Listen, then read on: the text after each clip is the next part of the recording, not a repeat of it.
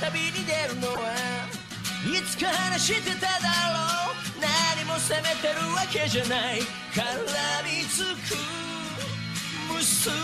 糸くだらない雑な日も争いに負ける日もたどってゆけばどこかでそう仕向けた自分がいるいくつかの悲劇さえ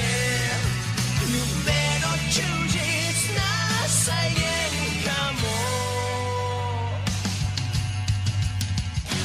ああこの世界はあなたの色になるよ時に優しく時に残酷まで吐き出す言葉は風になって飛んでゆく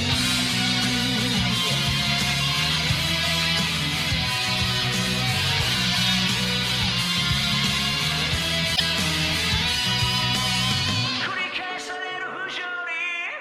狂いまくるスケジュール汗にまみれぐったり小さな後悔の連続どこまで歩み寄っても分かり合えなかったり